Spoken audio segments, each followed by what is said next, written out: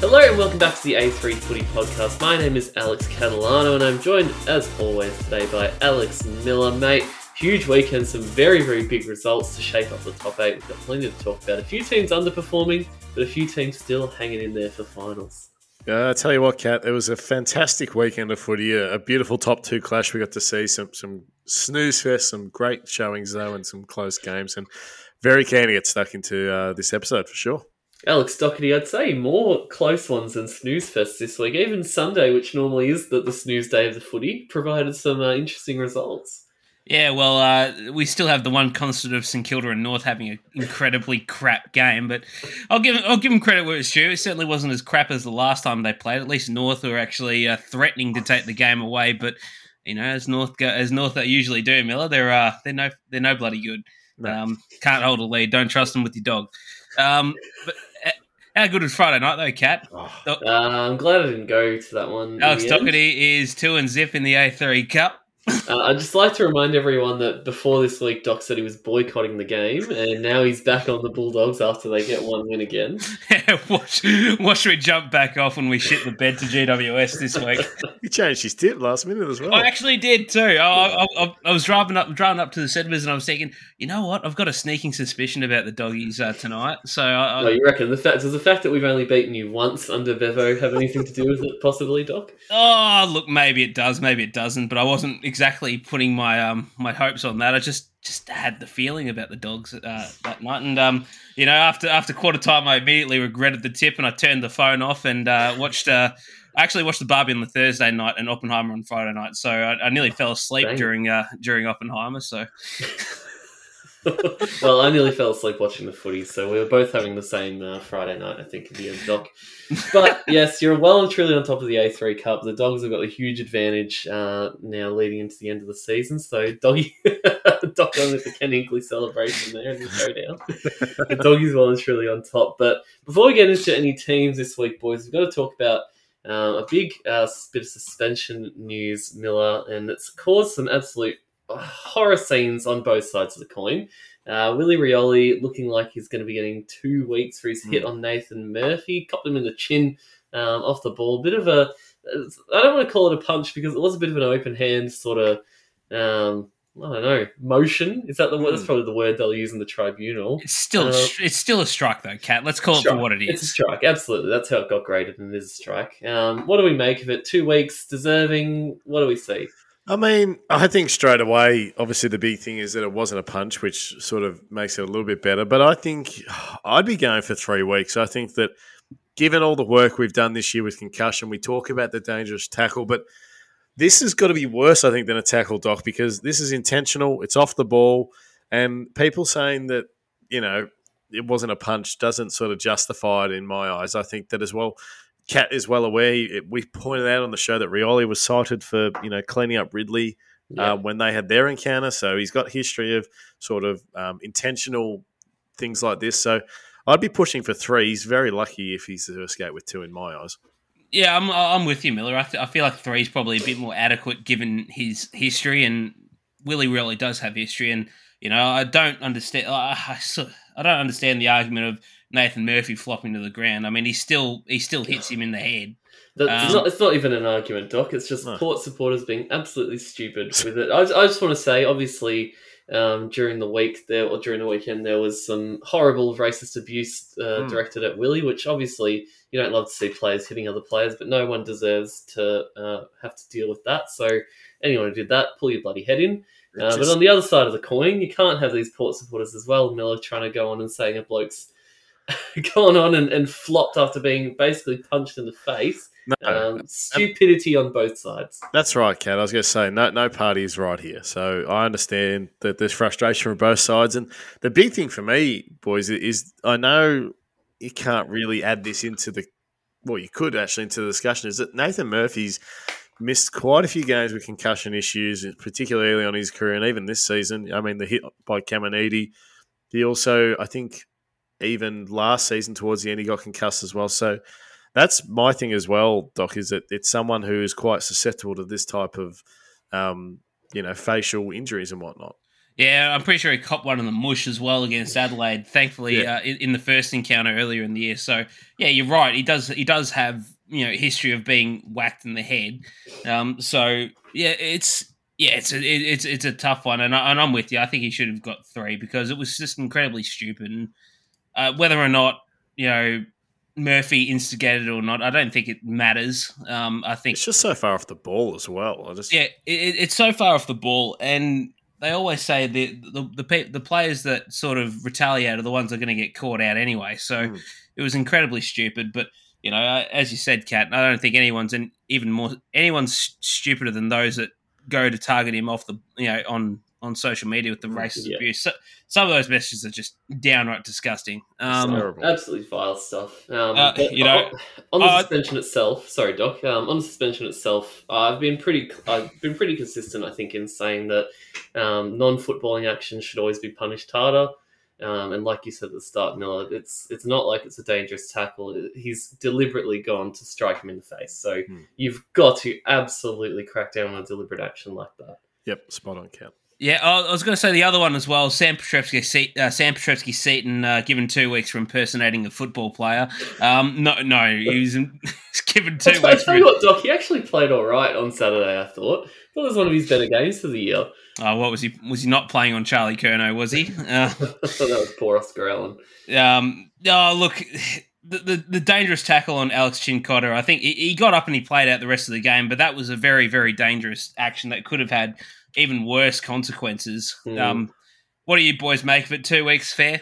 Yeah, I think so. I think as well it's worse than the Burn Jones one that, got the 3. And it's actually also interesting because Petrevski-Seton, Cat, he did this earlier in the year against Carlton and on Chincotta. So he's been suspended twice for tackling the same player dangerously. So he must hate it. I didn't realise that. What's he been chirping in his ear during games? Well, you're a bust. He's not wrong. But no, I think it's fair. Yeah, I'm with you, Miller. 2 weeks sounds about right to me. It was pretty dangerous. Lucky he wasn't a bit further over because that part of the turf at Marvel along the boundary is quite hard. Yep. And he could have really bloody done some damage if he was even a metre over further on the boundary line. So thankfully Chincotta was all right. But yeah, that I think is a good example, Doc, of an actually dangerous sling tackle where the head has gone straight into the ground, and that is from Petrevski-Seton's action. There's nothing accidental about that. He has just fully swung his head into the turf. Yeah, and the thing is though, he's tackling him as the ball's going over the line. So all he's got to do is just hold him and cause the stoppage. So I don't understand why he's going to why he's gone and followed on with the action and just slung to the ground. That's just dumb footy.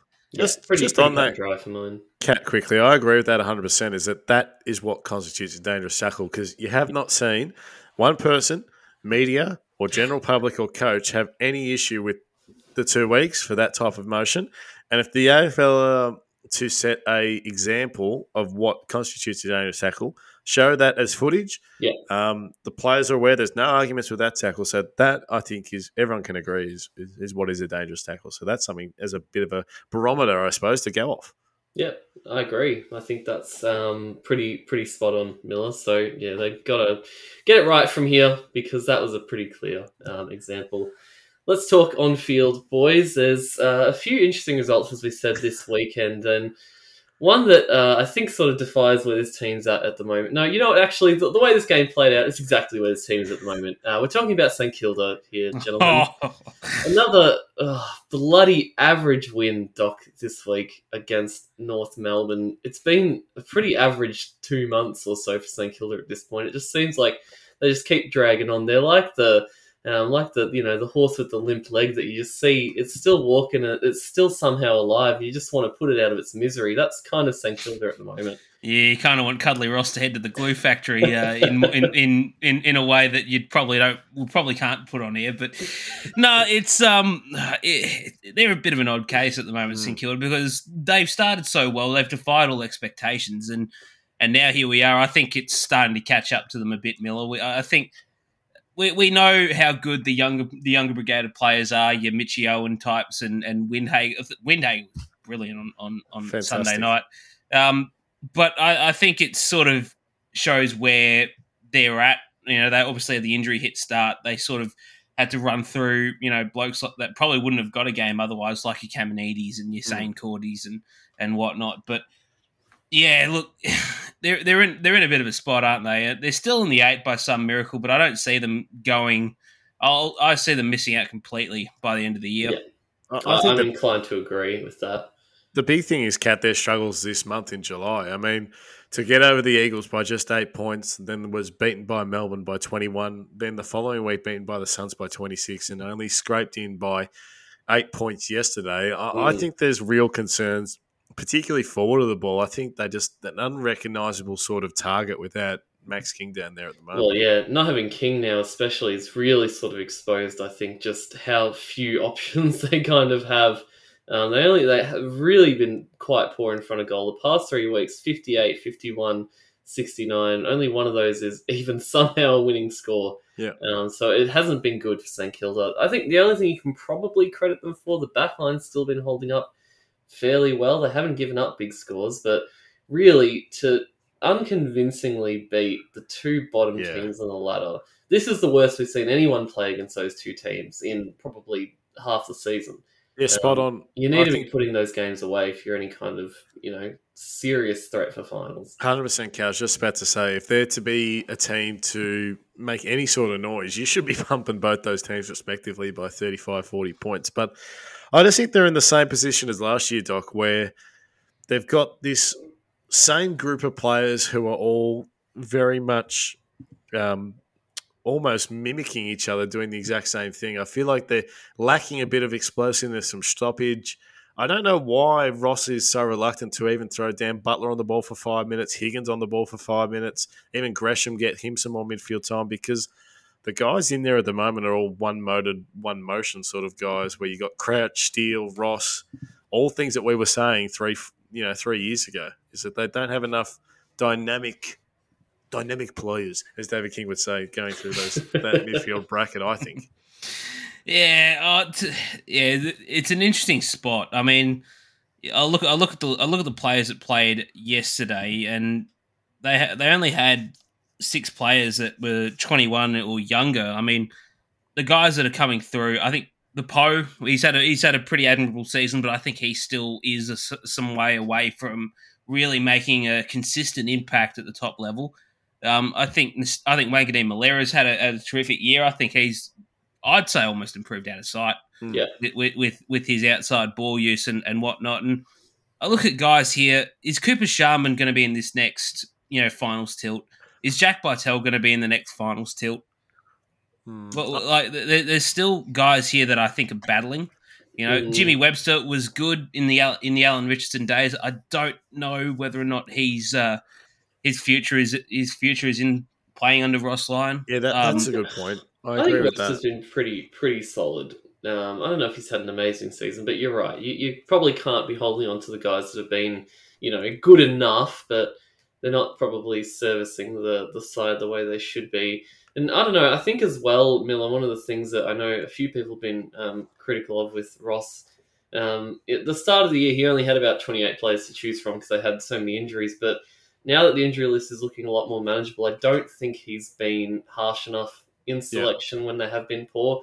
It's been the same few fringe players that get dropped. I know there's been Saints supporters calling for Gresham to be dropped basically for the whole past month, and he hasn't even looked close to leaving the team. And some of those guys just don't perform and get games week after week.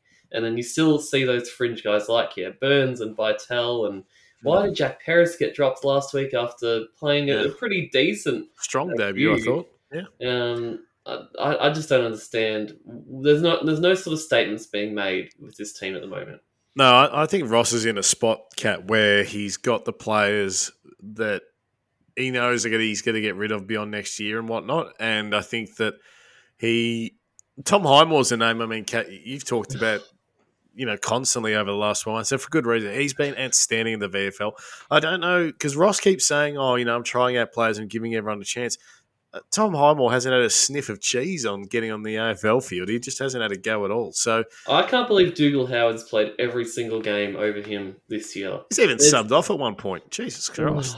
multiple games where he should have been dropped. The past 2 weeks, especially, Dougal's been an absolute non-threat in the back line.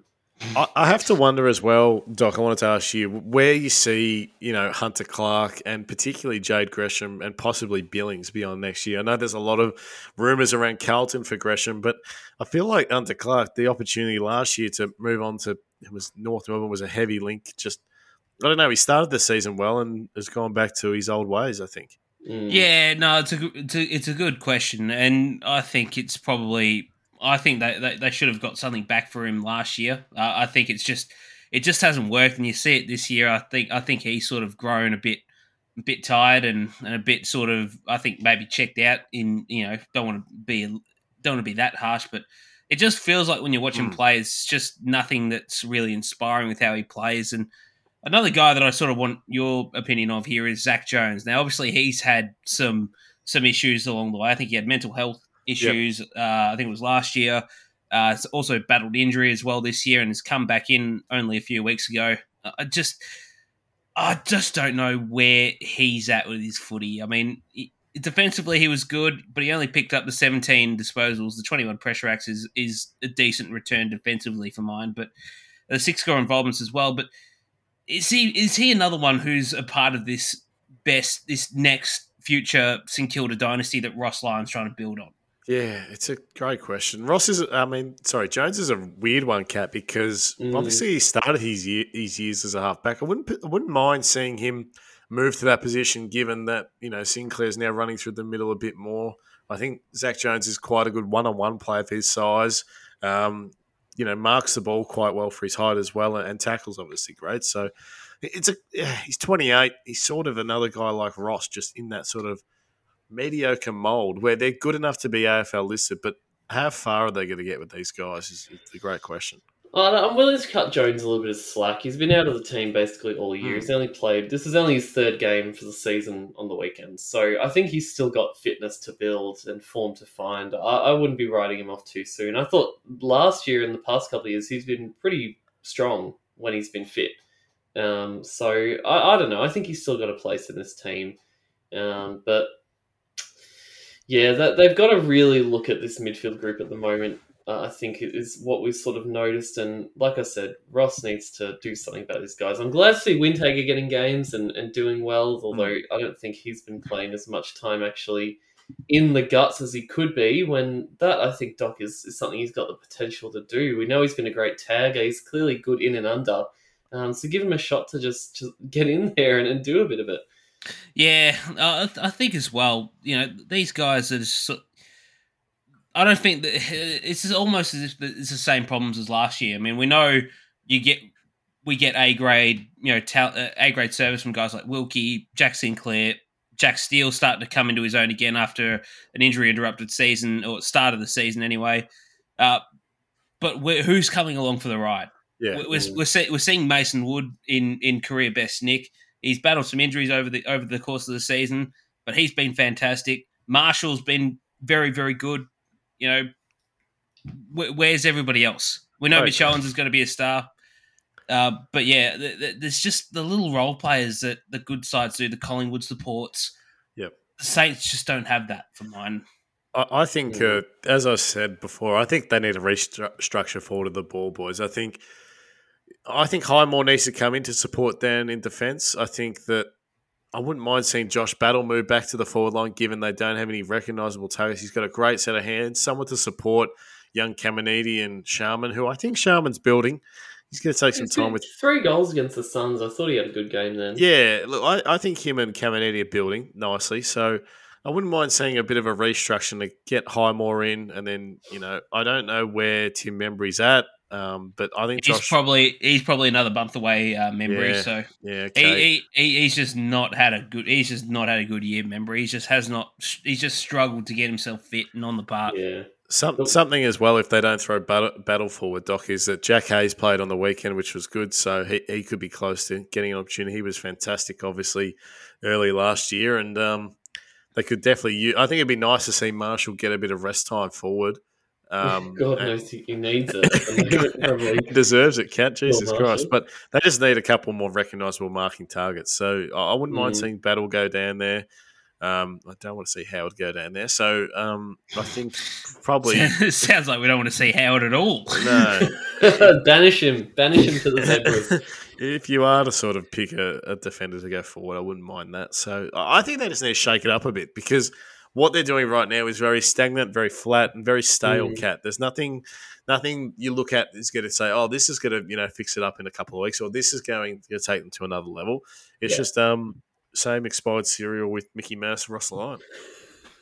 Sinclair's basically the only guy actually taking the game on it at times, it feels like. So they've got to do something in the midfield, in the back line, in the forward line. Something's just got to give because I worry that looking at their remaining fixture, they could lose all of their last 5 games. So who have they got, Cat? Who have they got coming up? They got the Hawks this week, who beat them last time they played. Neither mind. Surely they've got to beat Hawthorn at the moment. We've seen them play the past month, Doc. I don't think they do at the moment. They almost beat us. The Hawks showed a bloody good bit of heart on the weekend. I think if they play like that again, I think they beat the Saints. They got Carlton, who are very much in form right now and probably believe they can do anything. The Tigers don't like travelling to Marvel. We know this. They can't go 5 minutes down the road, but I was still backing them to beat the Saints. Look, they're gonna be something to watch. Richmond, because they play the Saints at Marvel and they also play the Dogs at Marvel in a couple of weeks. So maybe Mini Ball has a different perspective on Marvel Stadium.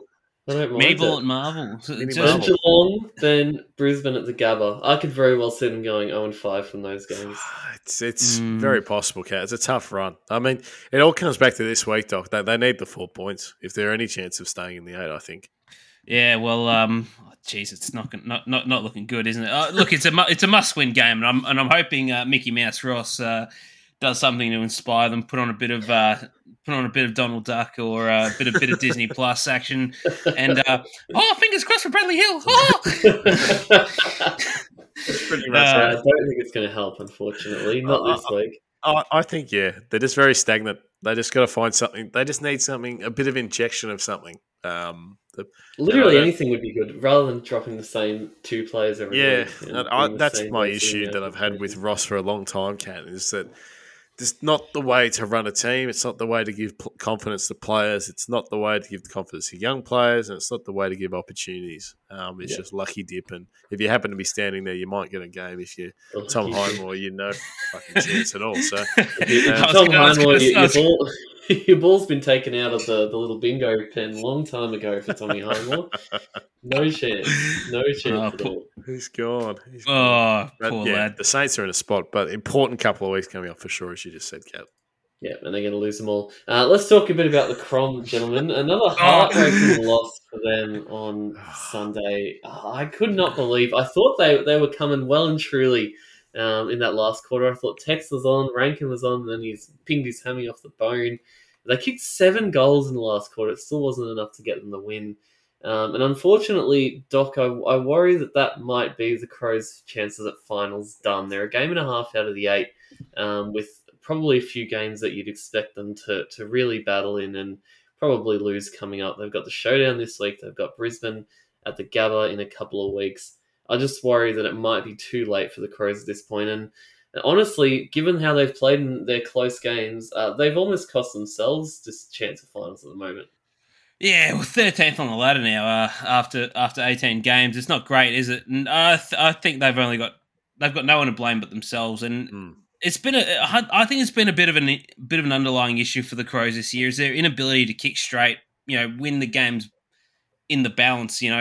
6 goals, 13 at 3/4 time, and they kicked 7 goals. It was admirable to come back and nearly pinch it from Melbourne, but that just doesn't get it done in any brand of football. And it's been an ongoing theme. They started the year against GWS. They should have beaten them and kicked themselves out of it through very shoddy kicking. They kicked 12 goals, 18. Following week against Richmond, 10 goals, 16. 7 goals, 16 against Collingwood when they lost by a point earlier in the year. It's a bad issue, and it's all stemmed from round 1 as well, Doc. Exactly, and look, they have been better. I think they've kicked more goals and points across the last couple of months, but Oh, well, they that's good. yeah, well, with the exception of this one, but it's just these are the games that you need to nail, Miller. And I thought for 3 quarters they did a lot right. They went 19 scoring shots to 18 by 3/4 time, and in the end, it was 28 scoring shots to 27. Yep. They should have. It would have been a much different result at halftime. 3-9. You flip that around, or at least even give them a couple of goals. Yeah. Turn a couple of those points into goals, and with 2 or 3 goals clear.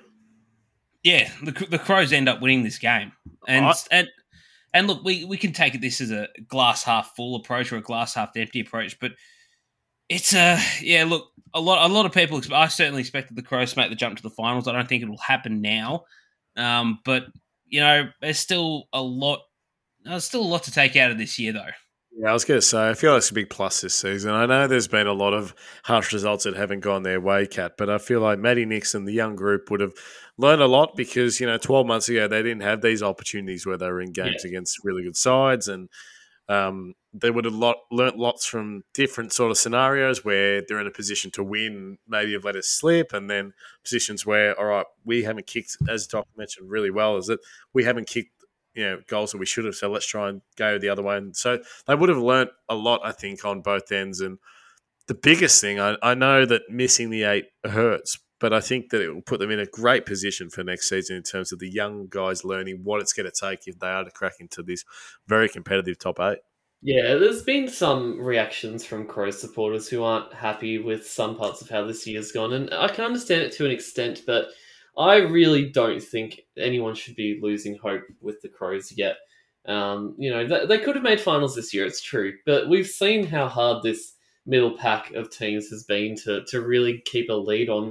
The top 8's shifted, or the bottom end of the top 8's shifted so much in the past couple of weeks, so I don't know if they should see it as a failure. I've seen people say even if Nix brings them to finals last year, if they don't win one, at least he should get sacked. I don't think that's right at all. No. I think Nixie's got the players believing that they can win these close games, but it's still such a young group, Doc. I don't think it's the worst thing in the world for them to be dropping them, because that's what happens with young teams. They'll turn it around next season. I think we'd see the majority of these results going the other way come 2024. Yeah, well, it's the thing I don't get, Kat. I think a lot of people have been very, very harsh to jump on Nixie and say he should go already when the results every year by year have been a steady improvement. And even then, this year's been a steady improvement, regardless on whether or not they make finals or not.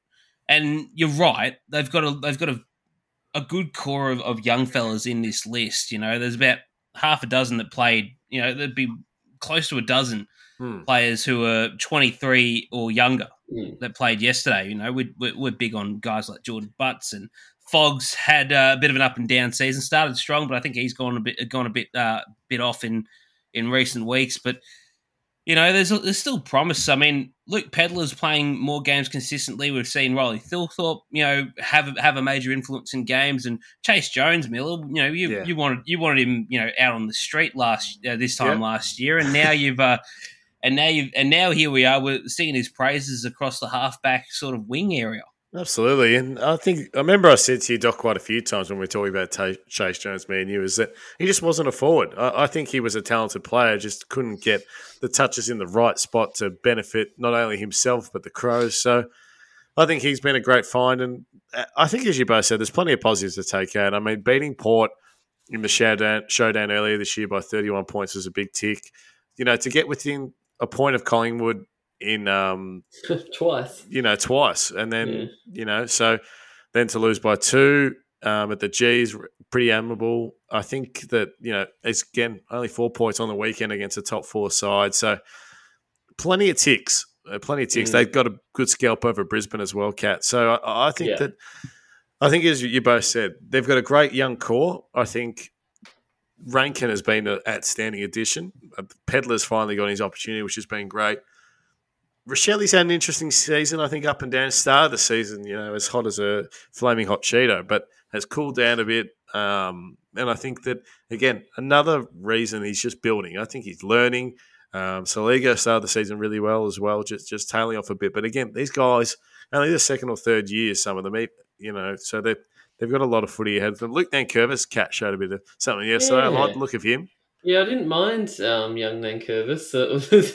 I heard before the game that there was a possibility that Riley O'Brien might have been a laid out. Didn't end up eventuating, but a couple of my mates were joking that Nixie was going to tell him to jump in the ruck. As well, it's Nank, isn't it? Get in the ruck, mate. Get in the ruck, mate. You're right. But no, he was good. He showed a little bit, and it's good for the Crows. They've unearthed a bunch of these young kids that really look like they could add a bit of something throughout the game, and he was all right when he moved into the back half a bit and did a bit behind the ball. But I don't mind him. I think he might stick around in the coming weeks. But I think as part of it as well, we can't ignore is that the injuries in key areas have really started to add up now. Duday obviously out for the whole season with the ACL. Now Nick Murray unfortunately has gone down with the ACL as well. So they're really down their two first choice key defenders in the back line. Add to that Isaac Rankin basically tearing his hammy off the bone this week too. So those things can't be understated, how important those sort of guys are structurally to this team. Laird missed this week too. So to do all that without those guys in there, I think was a pretty big statement from the Crows that they're not just a one-dimensional team. They're not just these top few players. They are a team that's got depth, and these young guys can keep lifting this team up. I was about to say to you, Doc, I reckon the Crows got to rank top 5 for depth in the comp and will continue to grow over the coming years. I think they've got a really good sort of stocks in most departments. Yeah, no, I think it's a really good shout. I think they've got, as we saw with young Luke Nankervis on the weekend, he's going to be a nice little player. He actually came from down my way, Bentley boy. So they no wonder he's so good. They do breed him well over there at the young D's. But no, look, I think that as we've touched on, there's guys here that are starting to really come through. I mean, Butsy's been pretty good. Nick Murray's been a find last couple of years. Joshy Worrell's a guy that I really like. Yeah. And there was that other Gallant. Gallant's been someone who has been continually pushing in the SANFL as well. So. Yeah, I think that's not a bad shout, actually. Top 5. I mean, who's going to beat the Suns and the Lions at the moment? They're in pretty good shape. Yeah, true. Casey's been okay, I suppose. They're still thereabouts. Collingwood's depth stacked as well. They've got plenty of players. Oh yeah, Jack Ginnivan can't even get a bloody run. I wanted to ask before we move on, boys. I'll start with you, Kat. We've actually talked a lot about a guy who actually has only played his first senior game yesterday, Matt Crouch. I mean, we've talked about him quite a bit in bonus episodes, subscriber episodes and whatnot and all that stuff. And played yesterday, got an opportunity, 22 disposals, had 9 tackles, 7 clearances as well. His efficiency was up there as well from memory. He 91% disposal. 90% with 10 score involvements. I know it's one game, Cat, but this is the first time I'd seen Matt Crouch have a really good, genuine impact. He looks like he's learnt a lot, and I think that he has realised that maybe that look, Laird might come straight back in and he might not play again for the rest of the year, but I think he's shown a bunch of AFL teams that will be looking for a season inside mid that he's still got it in the tank. Yeah, I think he showed a bit more of what we thought the kind of midfielder he was going to be like back in the grand final year when he was young and up and coming and was getting touches for fun, and we thought, yeah, this guy's gonna be all right, but never quite lived up to that. I think if you need a guy that you know what he's going to do when you put him on the ball, he's going to get the ball, he's going to give it off to someone, because we know he's not a phenomenal ball user. That 91% disposal efficiency, but definitely padded a little bit by 15 handballs. I was going to say, Katie, he only had 7 kicks, but in fairness to him, only 5 of them hit the target. So, but getting involved with all those score involvement shows that he is managing to find guys in the forward line, which is something that he hasn't necessarily been able to do for a lot of the past probably 3 or 4 years when he's played for the Crows. So, look, I think he's still got something there, Doc, and for sure a game like this does raise his value for a little bit, but he'd want to be doing it for the remainder of the year if he manages to stay in the team.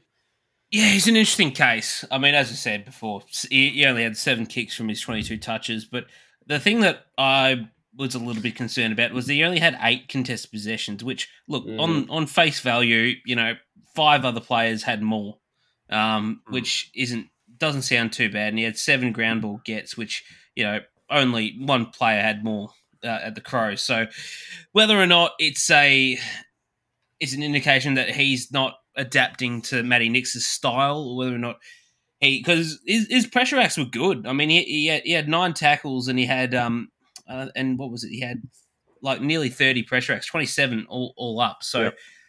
defensively he's sound. I think he's still a very hard at it player, but I just think it's probably more about the system than the player. Probably. I just hope that he gets an opportunity. I've been quite a rider for Matt Crash, particularly over the last 2 years. I just think that he's too good to be sitting in the sandful, and I hope he gets another run somewhere. Where I probably won't be at the Crows, but hopefully it's elsewhere, yeah. Definitely won't be at the Crows, I think. All right, let's move on, boys, because we've got a couple of segments we've got to rattle off, which I cannot wait for. Just before we do that, we mentioned Nick Murray ACL, but unfortunately, Miller Young, not Marcus Ashcroft, that's his bloody dad. Ashcroft over at the Lions. Will Ashcroft over at the Lions has unfortunately done his ACL. It's absolutely heartbreaking for the kid. It looked pretty innocuous, we thought, when he went down, but a few people sort of picked it up that the way it happened was always indicative of the ACL injury. So the poor kid's going to be basically out until the very end of next season too. It's horrible for his development. And I really do hope that the rehab goes well for him, because it's an arduous process, especially at such a young age for him. Yeah, it's a big blow for him and also the Lions. I mean, he's been playing quite well, been a strong influence in their midfield, and it's just his first year, Doc, so he'll be missed, but it'll be interesting to see who they bring in for him. I mean, the man with the gun, Reece Matheson, has been talked about a fair bit, and also Jared Lyons, so probably one of them will get an opportunity. But it would have to be Jared Lyons, because he was only in the team. I think it was last week. And he got pushed out. So it'll be him. I don't think Matheson has any right to be in an AFL team, especially not Brisbane. But he's got a VFL flag to win at the moment. Yeah, sure, he's got his eyes on that. He won't be interested in the grand final in the AFL. But we wish Will all the best in his recovery, and hopefully he's back sooner rather than later, that's for sure. Absolutely. Yeah. Just some news out of Carlton quickly, boys. Sam Walsh, as we know, hammy on the weekend. 2 to 3 weeks looking likely for him. And they haven't put a timeline on Jack Silvani yet.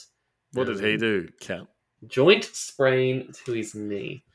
So they're down a couple more players, Carlton. Chero's out this week. Cripps is out this week as well. I don't know who's coming in possibly for this week against the Pies. Carlton can't scream for Paddy Dow. He's already in. He is already in. Yeah, look, there are a couple of minutes down. Obviously, Kennedy's out too. We'll have to chuck some other bodies in there. Well, Fogarty was getting a bit of a Snapper run. In there on the weekend. Oh, yeah, get Snapper in there too. For the emblem. The emblem! They've got options. David Cunningham as well, Kat, ran through there as well at some point. I think they'll do a bit of a rejig, move some forwards. I think if there are any chance of beating Collingwood, it's not happening anymore. No, just to make sure they don't dish up what they dished up last time. No, definitely not.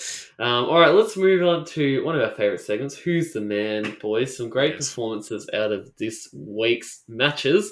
We talked a little bit about him before, but I'll throw it over to you, Doc. First, who have you got this week?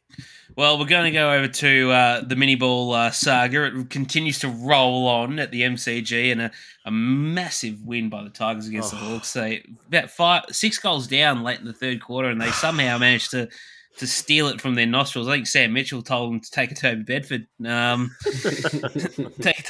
go to sleep. But one of the men who pioneered this was Tim Taranto, boys. Now, the stats are a bit interesting to read out. 23 disposals. He had 14 kicks, but only 5 of which were effective. So not very... And 13 clangers, but I thought, for what it's worth, he helped. A couple of his goals got them back into the contest. He kicked 3 of them all up.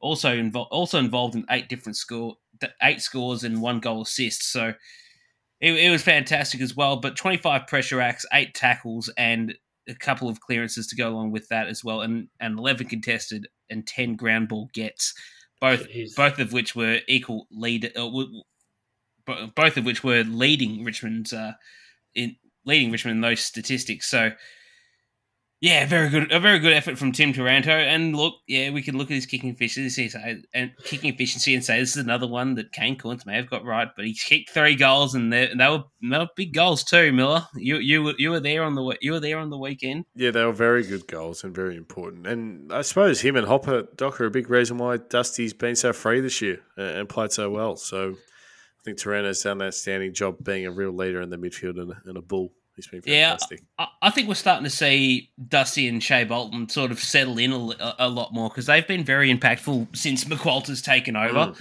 Probably a big, that's mini ball at its finest there. I think Miller. Just let the boys go nuts. Let the boys play. Let them play. Let the boys play. That's it. Miller, who have you gone this week, mate?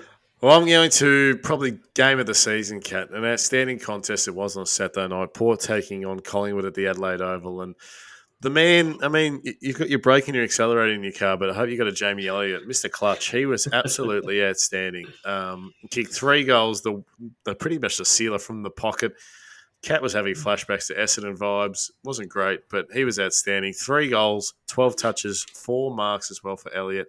As I said, that crucial goal at the end. But 8 score involvements, led everyone on the ground, and it was summed up perfectly, Cat, when Elliott ran into the open goal and Taylor Adams in his 200th was running behind him and he said, "Hey, little mate, take one of these for you." So it was a beautiful scene and it was great. And it just sort of, Taylor Adams spoke about it continuously post-game on Fox Footy, just the family environment and the selflessness of everyone. But Jamie Elliott has been just that. I mean, he's a guy who could easily kick, 50 goals a year. I think if he's given the opportunity. He's kicked 18 goals in the last 5 weeks. So his form has been unbelievable, Jamie Elliott.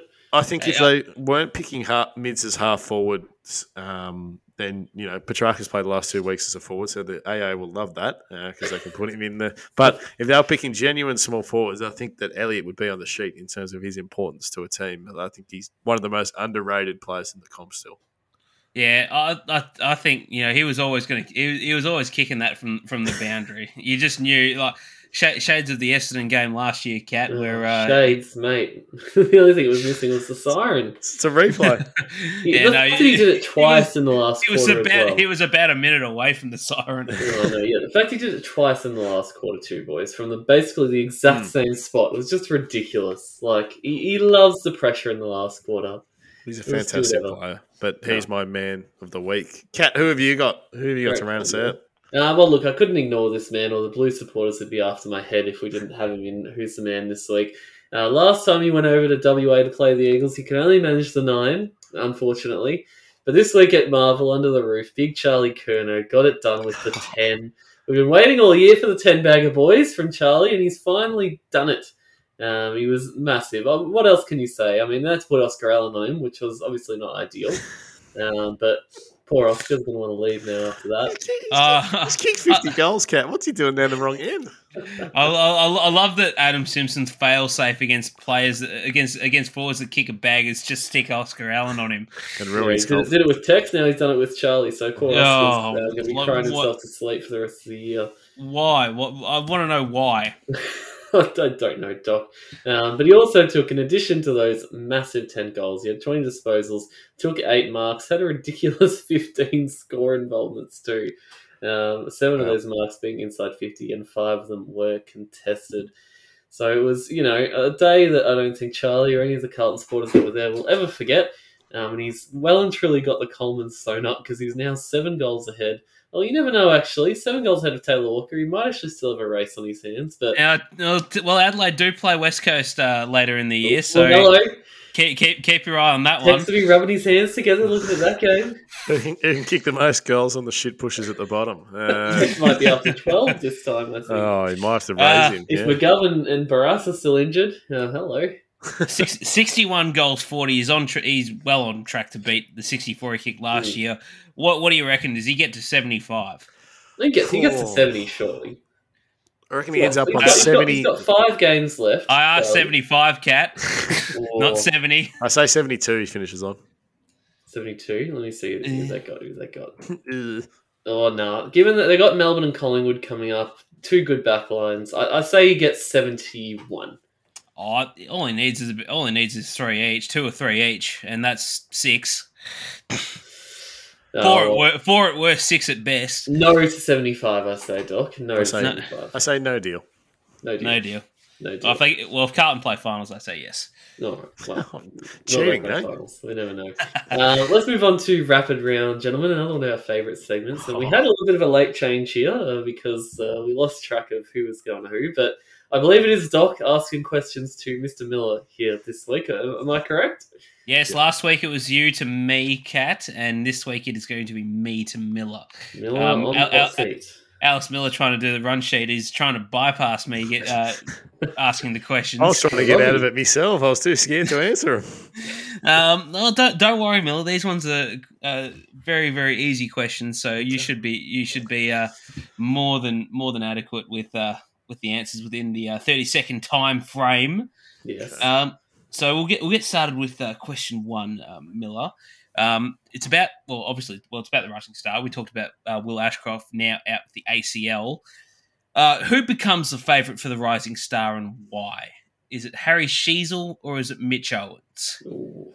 Ready, set, go.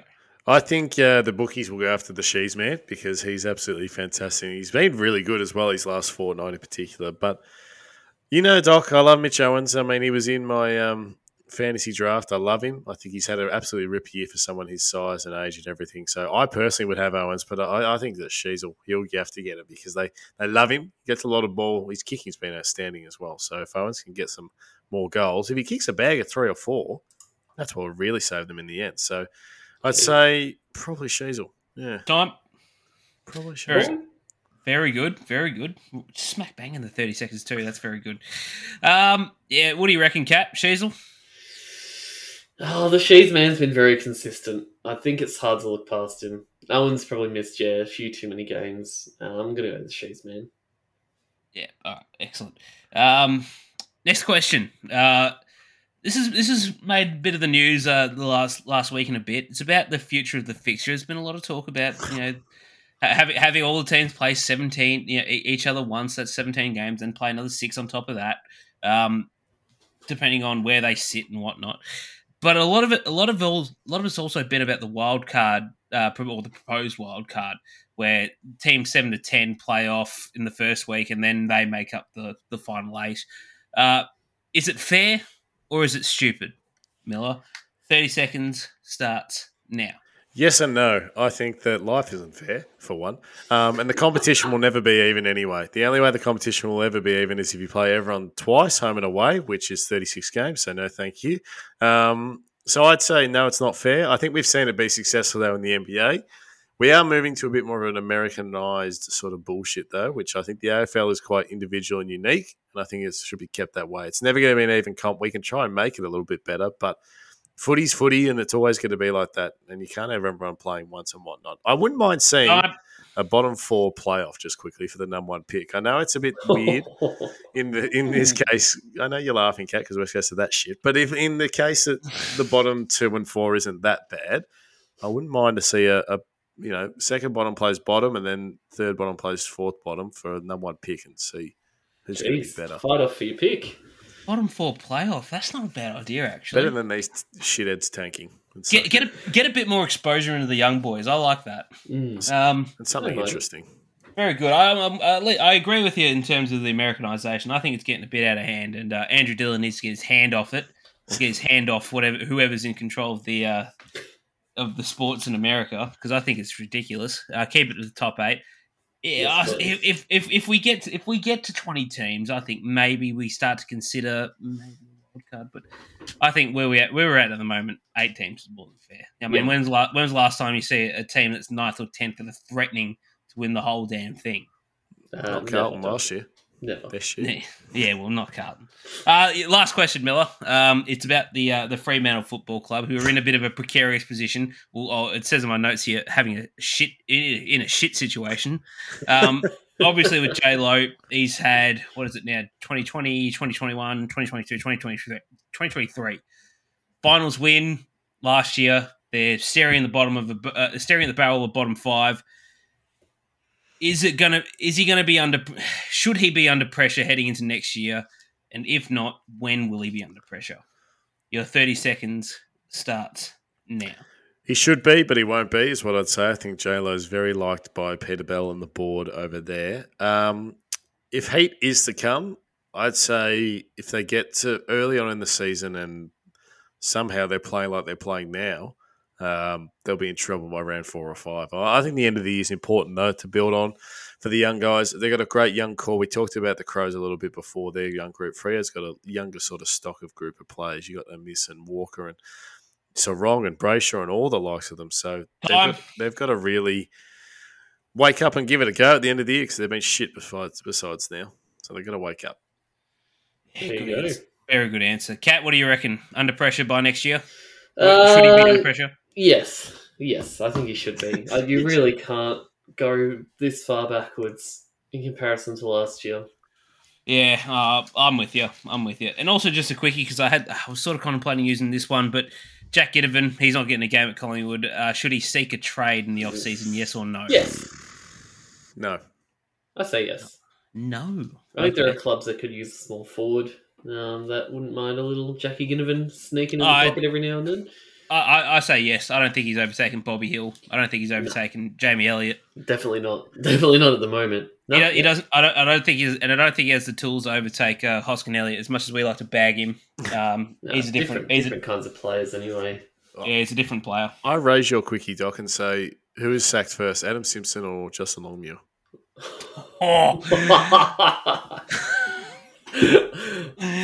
Shit. The West has entered the chat.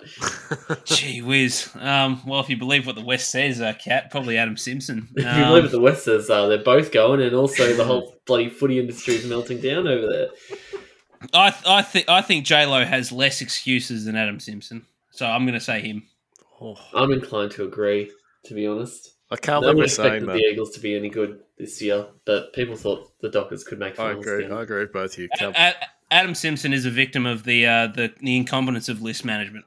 J-Lo has been building this list since he got here, and it should be much, much better than bottom 4. We want more, J-Lo. Yeah. No, absolutely. Let's move on to some Supercoach chat, boys, because we are... I'd rather not. Doc says no, but we must. We're 1 week away from finals, gentlemen. This is the last regular round before we get stuck into it. Some results that have thrown a bit of more interesting spanners in here. Our own Alex Miller, you've moved up to 5th, mate, after you win this week. I'm on the charge, Kat. You've alerted me that I'm on some sort of streak. You are on a massive... I believe, if I'm reading the results correctly, I believe you won 8 of your last 9 games to make this charge up to 5th. I don't like to toot my own horn, but that's off its head. What? That would mean that this time, hang on, 8 of the last 9. So this time 2 months ago, Alex Miller was sitting, 5 and 4, yep, battling for finals in the mix, but not anything special. And since that time, you've only lost 1 game. The team has woken up, Kat. They've heard the whips are cracking, and I mean, some of them have woken up. Well, good effort, mate, because you've actually given yourself a chance to get into the top 4 contention here. I'll tell you what, beating heavy duty, you got to get in front of heavy duty somehow. Cat, and he's a big fella, heavy. He is a big fella. You were 4 and 4 after round 9, Miller, and you were sitting 11th. Wow. So it has been a tremendous effort from you. Big second half of the year. You're almost like the Giants in respect, Miller. He is. The orange team of the podcast here at the moment. Alex Miller's orange tsunami. Absolutely taken over. Well, it's interesting. There's a few things still not locked in because we've still got a 3-way race here for first place. Jade, Durs Mazzaro, and who's in third here at the moment? Lucas of the Birkenhead Barons can all still finish first depending on the results this week. So it's very, very interesting. It's coming right down to the wire who's taken out the minor premiership. And I just want to highlight as well the fall from grace of Rusty Trombone. I know we've spoken a bit about his team this year, boys, but he's currently sitting in 10th and very much in danger of missing finals if he doesn't get a win this week. And he's got Jade to finish the season. Jesus. It might not happen. So, Jason, mate, what's happened? What has happened? What's happened, eh? Oh, Who's Mark Robinson playing? Because he's sitting 8th. You're still a chance, technically, Cat. You need to win. I've got some real mathematical chance equations here going on. I need everyone above me to lose, and I also need them to lose percentage. I need Mark Robinson to lose about 1.4%. He's got heavy duty this week, so that might be possible. I've got Marcus, the cuck and funts, and I think he's given up. So I should be able to get some decent percentage from that game too. Yeah, you should win that. And then I need Johnny Ralph to somehow lose to Mighty Mediocrity this week. Well, that's not happening. That's not happening. So that'll be my finals dreams dead. Though, that said, Doc, Mighty Mediocrity, 2-1-3-7 this week. Not atrocious. Could see something happen. Yes, well, what did John Ralph score? He scored 2-2-9-0, so that's still a lot. He's got Ollie Lord in his backline, who is not currently playing, so I think that's donuts for me, unfortunately. Yeah, that's all right, Kat. It could be worse. You could be me and have 2-1-8-9 and have my burner team somehow score more than my original team. What a sad day. Well done, Doc. Well done. It's an absolute embarrassment, my team at the moment. I've got no trades to pull it off. Jordan Ridley's now out for a month, so that's not happening. So I've got all my stocks into the burner team at the moment. Scored 2-3-3-3, I think it is. What did I get? 2-3-3-8. I'll tell you how it happened, Kat. I put the vice captaincy loophole on Liberatore, got 126. Ooh. Then I somehow brought in Sicily, got 171. Stewart 152. And Jack Steele with 160. So bloody hell. They all did the job, and Sammy Banks as well, getting me a nice cushy 82 on a rookie wage. That's very good nice. too. Very nice, Banksy. Shout out to Dersman's Arrow for the highest score in the league of the round, 2575. Could have gotten more if he didn't get greedy. He had Bont as his vice and said, "No, I'm going to stick with Hollywood Dacos as my captain." And only got the 99 from him with the captain. And he had the desk man only getting the 16 emergency score from Cooper Harvey, so could have managed to finagle a little bit more even if things went his way. So watch out for Dersman's Arrow in finals, because he might be powering home here. No, if he does those stupid little things like put Dacos in as captain, who we all know was going to get tagged on Willem Drew. Tagged. We knew. He would have been good. But, don't get greedy, mate. That's what happens. Final round of the regular season, Miller. I think you said you've got one trade left here. Are you going to pull it this week? Speaking of getting greedy, Kat, I'm thinking about it. I mean, Ollie Wines produced 47 on the weekend. I do have enough money to bring in Jack Steele, who I am thinking Get him in. Leaves me with no trades and injuries galore and worries. So I'd be worried about that. I'm probably going to hold, which means the team stays as it is. Also, shout out to everyone that has Errol Gordon and enjoy the 66 thanks to me, because I finally traded him in after 20 rounds. Now you got his shit score. 19 rounds, so enjoy that shit. There was some boffins this week, Kat. Tim Kelly finally let me down with 56. Wines 47, as I said. David Cunningham out of a cannon with 80. Darcy Cameron 135 was nice. About time he woke up. And had the captaincy on Tim, and he provided the goods. So it was very good. And I held Sheasel, despite Alex Doherty, the trade mongrel, telling me to get rid of him. 126. Flipped you the bird, Doc, on the way through. Yeah, so that would be about right. I think I traded Sheasel out of my original team ages ago, and he responded with about a 120. Noah Anderson's a bit of a worry. He got 76 this week with Took back. So a couple of boffins in the mids that need to wake up, and Stumpy led back. So no, I'm going to hold trades, and no one else got any trades. So that's how it is. How's this team, boys? Highest score of the week, nearly cracked the 3,000. He had the vice captaincy loophole on Charlie Curnow for some reason. Had 178, so have a shower, you dirty hippie. Get out of the basement, mate. Everything else, oh my god, it is just a picture perfect team. And he had Rory Laird not playing. He's on the injured reserves. What did he score? 2,900 something. 2,913. So he had Sicily with 171, Stewart. Sinclair with a 132, Liberatore and Bont with 126, Doherty with a 156, Steele with 160. You literally had all the heavy hitters here. Everyone sounds like it's been 2,900 days since he's seen daylight. The way that team's constructed, that's for sure. There's a shower, mate. Oh, jeez, he is a dirty, dirty man. Sticky that's a good effort, though. Very good. Effort. That's a good score. He's done some super shit. I reckon he's cheating. You've got to be. You've got to be cheating. You've got to be cheating to be pulling off that shit. Well, one of my mates, I'll give him a shout out if I can find his team. Here we go. Jasper with his team, the Harlem Job Trotters. He's currently sitting 18th overall, gentlemen. Oh, look at that. Well done. Wow. So I've been telling him to take a shower all bloody season.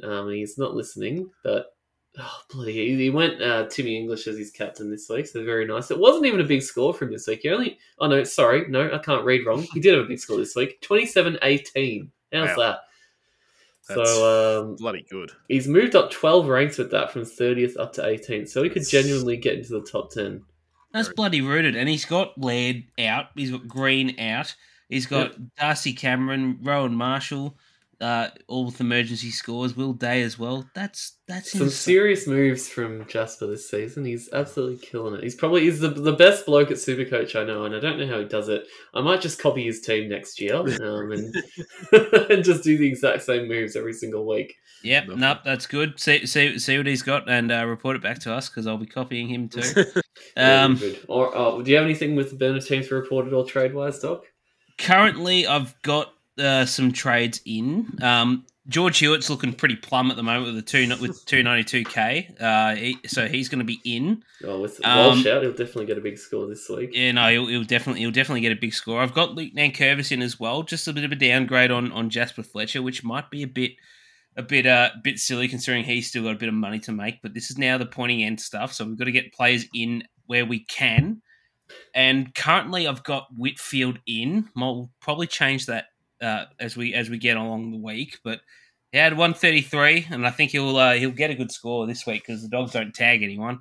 But that still leaves me with 234,000 in salaries in salary space. So just going to get players in where I can as we fill out this team. But it's looking pretty nice at the moment. I mean, Sam Flanders still 467. He's been averaging well over the hundreds in the last 5 rounds. So get him in while you still can.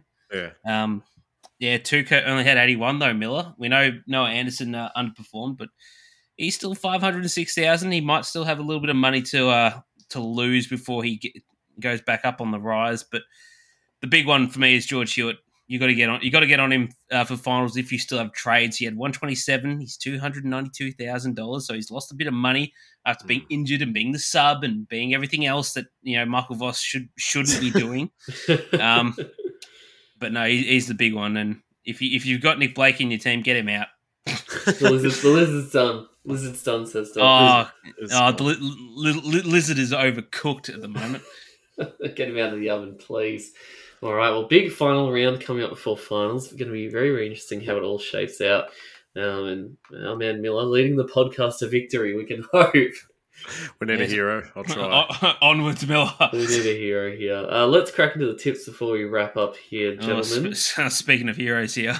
A pretty good week all around. I managed to get 8 this week. I should not have tipped my stupid mob. I don't know why I did, boys. Stupid decision by me. It cost me the 9. But thankfully, neither of you boys got the 9 either. 8 for Doc, 7 for you, Miller. What's going on this week? There's only one tip between the two of you. Why the fuck did I tip Freya? I mean, I am a goose.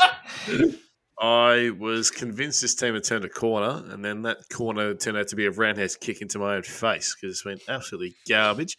So Doc's only one behind, Cat on the bottom with 99, Doc on 108, and myself on 109. Our margins, by the way, are out of control. Cat's is 614, Doc's is 598, and mine's 544. So I tell you what, luckily we're not anywhere near the top and had to rely on our margin to get us home. But tough tips this week, Kat, though. Some very tough tips. I'm interested to see how we go in these ones. Starting with Friday night, going to be a huge crowd at the G for this one. I don't remember the last time these two played off in a Friday night game. But 85K, do you reckon, boys? 90 plus. Yeah, I reckon 90. Oh, 90? 90 plus, boys, easily. 75. So they're not coming up, are they, Doc? They're both cutting towards wanting to play finals. They'll be turning out. Carlton have their VFL midfield at the moment. They'll be The turning. Pies get 60k against bloody no-name interstate teams here. They'll get 90. Yeah, Anyway, Collingwood versus Carlton. Collingwood, I think here, gentlemen, Margin, Cat. 22. I just think with Carlton missing the midfields, it's going to be too hard for them. Collingwood by 31. Bang. I say Collingwood by 27. We're not even getting it close here. All right, this should be 90,000 though. This game on Saturday is going to be interesting. The Bulldogs and the Giants in Ballarat, Doc. I'll go on Dogs GWS first. Okay. Geez, this will be an interesting game. JJ apparently slated to come back in, which is great news for us. Get Nathan Vandermeer out of this fucking team. Bye, Lace. You're done. Oh, get out of here. Good to see Buka Kamath finally get a run. He didn't do much, but he still got a run. At least he was there. He still got a run. He was there. Geez, if I didn't have such an investment in my team, I would have. I'd tip us. But GWS, I think on form, are the better team. I'm going to go them. Oh, jeez. I'm going to go Dogs. I think this is a must-win game in Ballarat on Mars. They're gonna have to do it on the rocky surface, Cat. Yeah, I'm going the Dogs too. The orange tsunami can't reach Mars. There's not water there. Well, there might be, but no. Go Dogs. This game, the other one at 1:45, Geelong and Freo. Geelong. Not Fremantle after their shit effort last week. Geelong. You think I'm to beat Freo for the rest of the year? You're delusional. Go the Cats. Go the mighty Cats. We got the Q Clash on Saturday afternoon, Gold Coast and Brisbane. Brisbane? Yeah. I think this will be a bit more intense because Jared Lyon's revenge game. Always a special occasion. Ben King was absolutely woeful on the way. I want him to give me something. Give me something this weekend. I don't think Ben King's kicked the goal in about a month. I don't think he's had a kick in about a month. I'm going Brisbane as well. I'm not tipping Gold Coast. I'm not tipping Ben King to do anything special. He kicked 1 point on the weekend. No, he has not kicked a goal over the last 4 games, Ben King. Jesus Christ. Get it together, Betty boy. Yeah, get it together. It is not good at all. All right. Saturday night. So we're all going as the Lions then. Saturday night, Essendon and big Sydney game at Marvel Stadium. Huge game here, boys. I'm very, very worried about my team at the moment, and I think we're going to lose this game. I'm going the Swans. No Jordan Ridley. The backline's going to be completely disorganised. He helps us defensively and offensively, and he's not going to be there. So, Swan. I was going to go Essendon, and then you said Jordan Ridley's not playing, and I remembered, he's pretty good. So I'm going to go. He's I'm pretty going to good at this footy thing.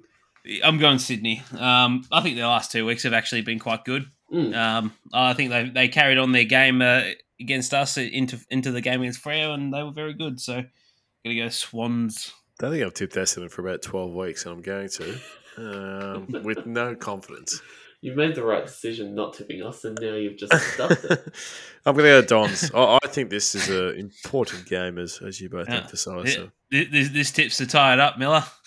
This tip's for me to shit me Dax.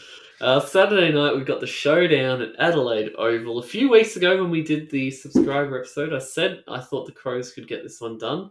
I'm not confident with that anymore. I actually think Port are going to come out and belt them here, boys. Yeah, I think Port might deliver a smackdown, Kat. You're right. I'm going Port. I was half tempted to go the Crows. They always seem to turn up for the showdown, but yeah, I think Port will be steaming from that game against the Pies, so I'm going to back them. Absolutely steaming. Sunday at Marvel, Hawthorn and St Kilda might be lucky to get 15k to this game after they had 19k last week or yesterday for North and St Kilda. I'm going to tip Hawks though, boys. They did very, very well in this game last time against them. The Saints are arguably playing worse now than they were then, so go Hawks. I like that, Cat. I mean, I got to see Hawthorn firsthand live on the weekend, and they were elite. Their 3.5 quarters, they looked absolutely like the best team in the comp, the way they were playing. And I'm going to go Hawthorn too, because St Kilda, they suck. And Hawthorn are giving me because they're shit. Hawthorn are giving me something to hold on to recently, so I'll get a Hawker. Yeah, I'm going to go the Hawks as well. Like you, Miller, I went and saw them a couple of weeks ago against North, and if that wasn't for shit goal kicking, they probably would have beat them by 10 goals. So, no, they're very impressive in terms of their application. They just need to polish it off now and get James Sicily in for a double ton. I think he's going to be my captain for the Supercoach this week. Oh, I like that, Doc. I think he's a very, very good shout there. Yep, I'm going to Hawks. All right, we're all going Hawks. Sunday Arvo, Richmond and Melbourne. Geez, this could be a big game here. Oh, Tigers win. You're still in contention for the 8 mil. Big test for mini bowl there, Miller. This is a very big test. The D's look vulnerable at the end of last week. I mean, this is the thing I did say last week, even before the Crows game, is that this is the time I do want to be playing Melbourne, I must say. They look patchy. They have won their last 3, but so have we. I'm going Melbourne, but I hope my mob gives it a really good go. I will be at this game. I'm also going Melbourne. Oh, I'm kind of tempted to go Richmond. I think they can do it. Do it. Do it. I'm not doing it. Not yet. Anyway. I'll wait for the teams, but at the moment I'd say Melbourne. Melbourne. All right. That's that. All right. Final game of the round. The Harley Reid Cup game. The Harley Reid Cup. Who can tank harder this week? West Coast or North Melbourne at Optus Stadium? West Coast get their second win, boys, or will North get their third? How the fuck West Coast $2.10? How is this game allowed to be televised? More importantly, it should be banned. Surely that's a threat to public safety to put these two on TV. Jeez, I tell you what, if this was placed during the Oppenheimer movie, they'd be testing it at Optus Stadium, not bloody in the middle of the desert. I tell you what, this is interesting. I mean, even if West Coast somehow win, their percentage is too dire that I think North will drop below them. So both sides haven't won since round 2. So wow, that's crazy. I can't justify who's been more shit. Probably I look at North Melbourne. West. They gave it a good go on the weekend, but I think West Coast are just absolutely cooked. They're in dire situation. Yeah, well, as I said last week, Miller, North don't know how to win a game. They just cannot find the players necessary to maintain a lead, keep it together for 5 minutes. No. But having said that, I'm going to back them in this week. I think they've been, you look back on the overall grand scheme of things, North have been less shit than West Coast, which isn't saying, I was going to say barely, Cat. It doesn't say a lot, but probably more confident in North than I am West Coast. Yeah, I'm going to go North too, boys. I just think I can't. I can't look at a West Coast. I can't tip West Coast with a good conscience here. No. North. You want to sleep that night, Cat. You can't. Yes, I want to sleep soundly without this bloody game weighing on my mind. No, they're dickheads. You can't tip them. Are you going North as well, Mel? Yeah, absolutely. Absolutely. No chance. No one's giving the Eagles any. If they win this, it's going to be like they just won the grand final over in Perth. Dead set. They literally will be out of a cannon. They will love it. They will love it. They'll be jumping up and down for joy. Oh, goodness. Well, that takes us through to the end of the episode, gentlemen. Thank you so much for joining us this week on the A3 Footy Podcast. Make sure you follow us across all our socials so you know when new episodes come out. A3 Footy Podcast on Facebook and Instagram, at A3 Footy on Twitter, and we've got our email as well, a3footy@gmail.com. Oh, thinking about that game just put me in and giving me bloody headaches there, gentlemen. I'm a bit sad thinking about that. I just don't even want to. I'm not going to watch the footy on Sunday, I guess. Just avoid it. Yeah. Nah, watch the VFLW Grand Final instead. It's going to be a belter. Don't subject yourself to Optus Stadium. Yes, Port Melbourne and Collingwood. Port Melbourne and Collingwood. Port Melbourne's girls team into their first Grand Final since into the VFLW. So saw them firsthand dismantle your mob on the weekend, Kat. So yes. Get around them this week. Yeah, get around them. Go Fetty. Hope she wins another flag. Yeah, go Fetty Wap. Go Fetty Wap. With all that said, I've been Alex Catalano. I've been Alex Miller. And I've been Alex Doherty. Stick with us. The end of the season is slowly approaching. Plenty more footy to come before then, though. Thanks for listening. Go Adam Simpson. Go Mars Stadium. Go the Orange team.